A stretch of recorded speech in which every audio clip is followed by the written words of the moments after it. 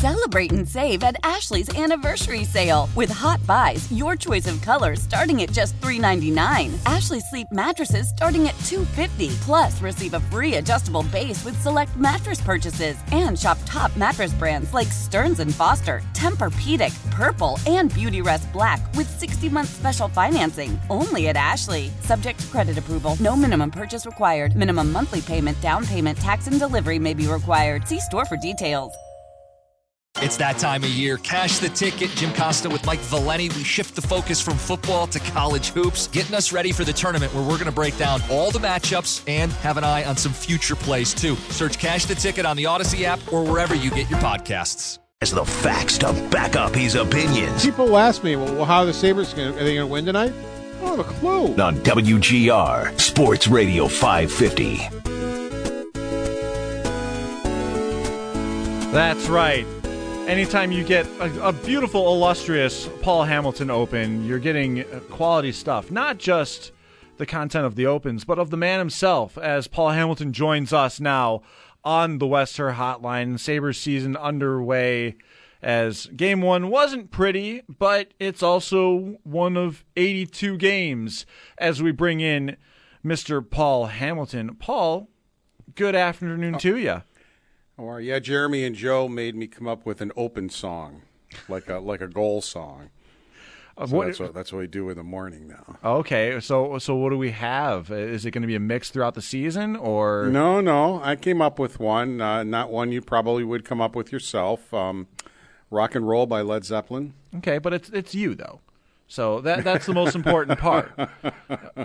It has to be Paul Hamilton. Like it better be that way. It's like Jeff Skinner picking pop song bangers. Like that's just what he is at this point. And so Paul Hamilton is going to pick probably the thing that I would think of the most when it comes to genre of music. So sometimes with Jeff Skinner, I think it might be his sisters that pick his music for him. We need a method to the madness, Paul. I need you to ask him at this point. He doesn't want to really talk about it. People have asked him. What's the science? People more than me get hung up on it. Some people ask me goal songs. I'm like, I have no idea who somebody. Because if somebody scores a goal, I'm watching a replay. I'm taking notes. I'm tweeting. The goal song is the last thing I'm paying attention to. So I may have heard the song 30 times during the year, and I still wouldn't have a clue what it is. Paul Hamilton joining us here. Paul, not a pretty start for the Sabres. Obviously, you want to see a little bit more success from the home opener there. But at the same time, it really just comes down to one question that this team may face throughout the course of the season, and that is, if teams are going to unleash the 1-3-1, how are the Sabres going to best be able to adjust? Well, they weren't patient enough, and they better be patient tonight because the Islanders that's exactly what they're going to do, and the Islanders might be a better shot-blocking group than the Rangers, who blocked 23 shots against the Sabres. So, I think they lost their patience. I think they got a little frustrated, and, you can't skate through the neutral zone when you're facing the 1-3-1 because they'll choke you right off and you're not going to get the puck into the zone. Sometimes you just have to be simple. Don Granato was talking about this. You have to be simple, get it out of your end. If you get in the neutral zone, simple to get it into the offensive zone and strategically placed into the offensive zone where you can get in behind the defense on the forecheck and then start your forecheck. And you have to be patient with that. And the game I always point to, because it was so prevalent, was last year at home against the Los Angeles Kings. It was 0-0 at the end of 2 periods because the Sabres did just that. They played patient. They didn't get too crazy. They didn't get, I can't believe we can't skate through the zone here. They did what they had to do. And how do you take them out of that structure? You score on them. And they scored the first goal early in the third period. They scored another one fairly quickly. Now the Kings have to break their structure. And the Sabres had them. I think they had 5 that night. I think they got 4 or 5 by the time they were done. Because once they got the Kings out of the structure, the Sabres were the better team. Now the Sabres can play their style. Now they can do what they want to do and dictate play. So that's what you have to do sometimes when you're going to face that, is just be patient and really strive to get the first goal. You always want to score the first goal. Statistics say by far, you have a better chance of winning the game with the first goal than you don't. But against a team like the Rangers or the Islanders, I think it's almost imperative, because once you get the lead on them, and then if you can get that second one, now they no longer can play the style they want to play, and now you've got them. Paul, the other main issue I really took away from this game, of course, being the penalty. I mean, not the penalty kill, the power play of more or less like it's more of this continued reliance on just using the outside.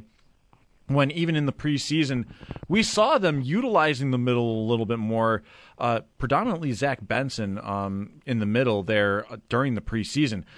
It just more or less looks back as some of the frustrations of a power play unit that, yes, it was successful last year, but almost seems like there could be more. Darlene liked the power play, and we talked about it. And in the interview I did with him for the pregame show later tonight, and what he liked about it, the Rangers blocked a lot of shots, but they moved it. And if you stop and think for a second, Skinner had the wide open net, hit the crossbar, and Thompson got it locked and loaded 3 different times and missed the net all 3 times. I mean, so they found the open play. And, if Thompson gets that on net, we all know he's perfectly capable of blowing it by a goaltender, even a guy as good as Shesterkin. But we never got to find that out because he ripped 3 of them. I think all 3 were over the net, if I'm not mistaken. And, so on the game, Thompson had 3 shots on net, 3 shots over the net, and then 3 shots that were blocked. So, that was part of the problem, too. So if you boil it down, they had 4 glorious scoring chances, 1 hit the crossbar, and 3 were blown over the net by their top scorer. So I think that's why Darlene liked it so much. Paul, Derek mentioned Benson, and it was his debut on Thursday. What did you think of his play, and what can he use moving forward for the rest of his possible 9 games here or more? Yeah, what I liked is the Rangers had a game plan of, all right, let's go get this little shrimp type of a thing. He's 18 years old. He's a little kid. Let's go knock him around a little bit. And Benson didn't care. He didn't care in the least. Don Granato brought up the one where Trouba could have really committed 3 penalties against him, cross-checked him, and the rest of it. And Benson just turned around and grabbed him and said, you know what, I'm not going to put up with this type of a thing. And he just bounced up. He didn't care that they were trying to knock him around or slash him or cross-check him or whatever. He just bounced up and did his thing. So overall, I think he had a pretty good game. Of course, on the shorthanded goal, I would like him to be more aware. I just think he didn't think Zibanejad had any chance at all of doing a pass from behind the back pass across crease to Kreider. And Benson didn't cover Kreider. That's 2 of the Ranger goals that weren't an empty netter. So 2 of the 4 were basically with Sabres standing right there watching. The other one, also by Kreider, early in the game, had Jokiharju standing there watching. And, that's something that is not a problem just popping up now. The awareness on this club for years, not just this group, but for years, is horrendous at times, and they just have to, and that's not systems or anything like that. I'm not getting on the kid. I'm getting on Jokiharju more than I am Benson, because Benson's 18 years old. I just don't think he thought Zibanejad had that pass, and so he's learning. Jokiharju's played almost 300 games in the NHL. That's inexcusable for him to be standing there and oblivious to the guy standing next to him that scores the goal. And so that's something that they just have to clean up. But overall, I thought Benson was pretty good. I mean, it wasn't what we saw in preseason, nor did I expect him to be. Preseason is against NHL players, AHL players, junior players. It's not a full NHL lineup. But I thought he accounted for himself okay. Yeah, I think that Benson overall was one of my more impressive players there. And we'd heard after the game, Don Granato wasn't really getting into player specifics of who played well, who didn't play well, because it was more or less just a team failure overall and a 5-1 loss. But one of the players I was a little more impressed with here, Paul, back on Thursday, and I've continued to hear hype about him through the preseason and watching him on Thursday, Jordan Greenway. I thought he was very impressive and probably was one of the better Sabres forwards on Thursday night. Yeah, and the thing is he played hurt the whole time he was here as a Sabre after the trade. He had hurt his shoulder, and that was that. He's healthy right now, so he's playing healthy, which I think helps, especially a player that needs to play the style that he needs to play. But you saw it in preseason, and you saw it that he's pretty good at causing turnovers, getting in on a player quickly and making him make a play before he wants to make a play, and it winds up in a turnover. And actually, one of them, if you recall, turned into a nice goal in the preseason, a Thompson goal, where Greenway just got into the neutral zone, made him turn the puck over, quickly got it up to Thompson, who walked in and scored a nice goal. So, a lot of those turnovers can lead to goals, but I thought he was hard on the forecheck.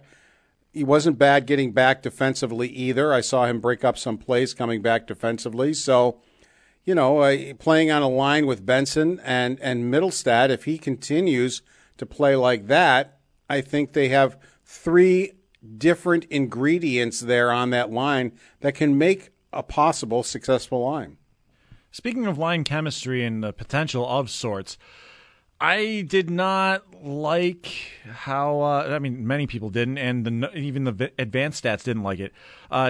Victor Olofsson did not look very comfortable with Cousins and Peterka. I liked him a lot better in preseason than I liked him in that game. It was more back to what we have seen for a long time from him, where if he doesn't score a goal, he probably hurts the team more than helps them. And really, if you look at it, Benson is the one that took advantage of Quinn being hurt. He doesn't play on the line that Quinn was on, but somebody had to take advantage of that and make the lineup. I thought, as the summer came around, I thought Rosick would be the guy because he's such a good two-way player, and Rochester was their leading scorer, only because Byro got hurt, but was their leading scorer. And, so I was thinking, well, nobody really took this. So Olofsson kind of got the job by default because Kulik didn't look like he was ready for the NHL. Roseanne didn't look like he was ready for the NHL. Rosick was very disappointing at age 24 and didn't look like he was ready for the NHL. And Benson, made the team, and it's like, okay, here's the one guy that's going to take the Quinn position as far as the roster spot, and Olofsson wound up being there by default. So, they need more out of him. He had promised he was going to work on his game and come back with more, and he wasn't the only one, but after game one, it wasn't there. Paul, it looks like Devin Levi will get the start tonight. What did you think of his game on Thursday and what he can do moving forward as well? Yeah, again, not bad. I mean, Yoki Haru leaves a guy in the crease wide open for a goal. If somebody wanted to have a conversation about the Panarin goal, I could have that conversation. Panarin was left open down the slot. This is one of the best shooters in the National Hockey League. I mean, he can wire a puck, and he did so on Levi. Now, you can say you'd like to see a big save there if you want to, and I would listen to that. So, that goal is that goal. The power play goal is a tip. They got tipped in front, and that's maybe it's going to hit them, maybe it's not when they wind up tipping the puck. So when I look at it, the overall, I thought his rebound control was a little bit off. I didn't think he was controlling rebounds the way he can, but it didn't cost him. The pucks didn't wind up in the net because of those rebounds. I am just a shade surprised that Comrie's not in goal. Only because, if you recall, at the end of March last year, he walked into Long Island and shut out the Islanders 2-0 and played very, very well. So I thought maybe he might get the start in this game because of that. But when I think back, Don Granato doesn't necessarily take those things into account when they're discussing their goalie and who's going to be in net. And, obviously Levi's not going to be tired. He had a day in between. He did take the optional morning skate today. He was out there. Most of the guys were. There were only a couple that weren't. So I don't think this is going to happen. But if they wanted to, they wouldn't have to play him until the 24th against Ottawa. That's the first back-to-back. They play at home on Monday and then in Ottawa on Tuesday. So, if they wanted to just run Levi out there, they could because they're playing every other day, and I don't think he would get run down. But I would be shocked if they did that. Somebody's going to be in net before then. Paul Hamilton joining us on the West Her Hotline as Sabres and Islanders drop the puck at 7:30 tonight. We'll have pregame starting at 6:30 here. You'll be able to hear Mr. Hamilton along with Brian Koziel as pregame rolls along. Paul, when it comes to the goaltending position here as well, I mean, there are obviously like some fans that would possibly question, oh, great, we're carrying 3 goalies again. Why? But it more or less would look like it's probably a good idea, if only for the longevity of the season for Devin Levi, who's in his first season, but also it's going to be the first time that he's going to be dealing not only with being goalie 1 in the pros, but also going through 82 games. Well, ideally, they wanted Luukkonen to grab the number 2 position. He didn't do that in training camp. Quite honestly, of the 3 goalies, Comrie was the best. I thought if you go by performance, but obviously Levi is the number 1, and I don't know who they think the number 2 is. Comrie dressed as the backup in the first game, so I don't think they want to give up on a 24-year-old goaltender. I wouldn't want to either. I mean, if they would have given up on 24-year-old Linus Ullmark, he would not have done what he did last year when he was the best regular season goalie and won all sorts of awards for the Bruins and was just lights out until the playoffs rolled around. So sometimes with goaltenders, you have to let it go a little bit, and I wouldn't want to give up on a 24-year-old goaltender either, but Luukkonen didn't come through in training camp and just grab that spot where they could say, okay, we're comfortable, we can trade Comrie and look at it that way. So Kevin Adams has said on the air more than once that having 3 goaltenders is not ideal, because you only have 23 roster spots. So, you got 1 extra D and 1 extra forward, and you really don't want to waste one on a goaltender, which is what they have to do now. So it's not ideal, but it's what they had to do. And once, Luukkonen and Comrie get their chance, we'll see what they've got there, and if one of them is ready to grab that number 2 position. Paul, thank you for taking the time. We'll be able to hear you with Brian on the pregame tonight. And enjoy your weekend, my friend. Anytime, guys. Enjoyed it. Paul Hamilton joining us there on the West Her Hotline as the Sabres and Islanders will face off at 7:30 tonight. You'll be able to hear that here on WGR.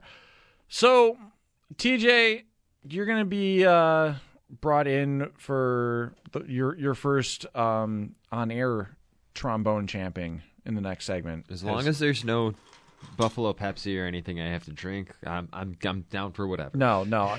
And this is a public service announcement, because I can say this in my professional opinion. I got paid. I didn't get paid to drink Buffalo Pepsi, but I got paid while I was drinking Buffalo Pepsi. You were on the clock. I was on the clock and receiving money when I happened to be drinking that drink, and I'm going to use that term as liberally as possible, because that is it's actually a nightmare in a cup, and I no longer trust anybody that enjoyed it, like legitimately. If someone says that it's a good drink, I don't trust you. This is how I feel about Bloody Marys, if we're being totally honest. But that's beside the point. It is beside the point. But yeah, no, that is not something that we're going to do or ever do again. And because even like someone brought up the stipulation of like, what if they win the Super Bowl? Yeah, don't care. Would rather drink something out of a boot a la Josh Allen than I would ever drink that abomination again.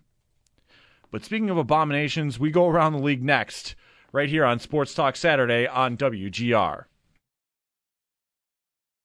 Celebrate and save at Ashley's Anniversary Sale. With Hot Buys, your choice of colors starting at just $3.99. Ashley Sleep mattresses starting at $2.50. Plus, receive a free adjustable base with select mattress purchases. And shop top mattress brands like Stearns & Foster, Tempur-Pedic, Purple, and Beautyrest Black with 60-month special financing. Only at Ashley. Subject to credit approval. No minimum purchase required. Minimum monthly payment, down payment, tax, and delivery may be required. See store for details.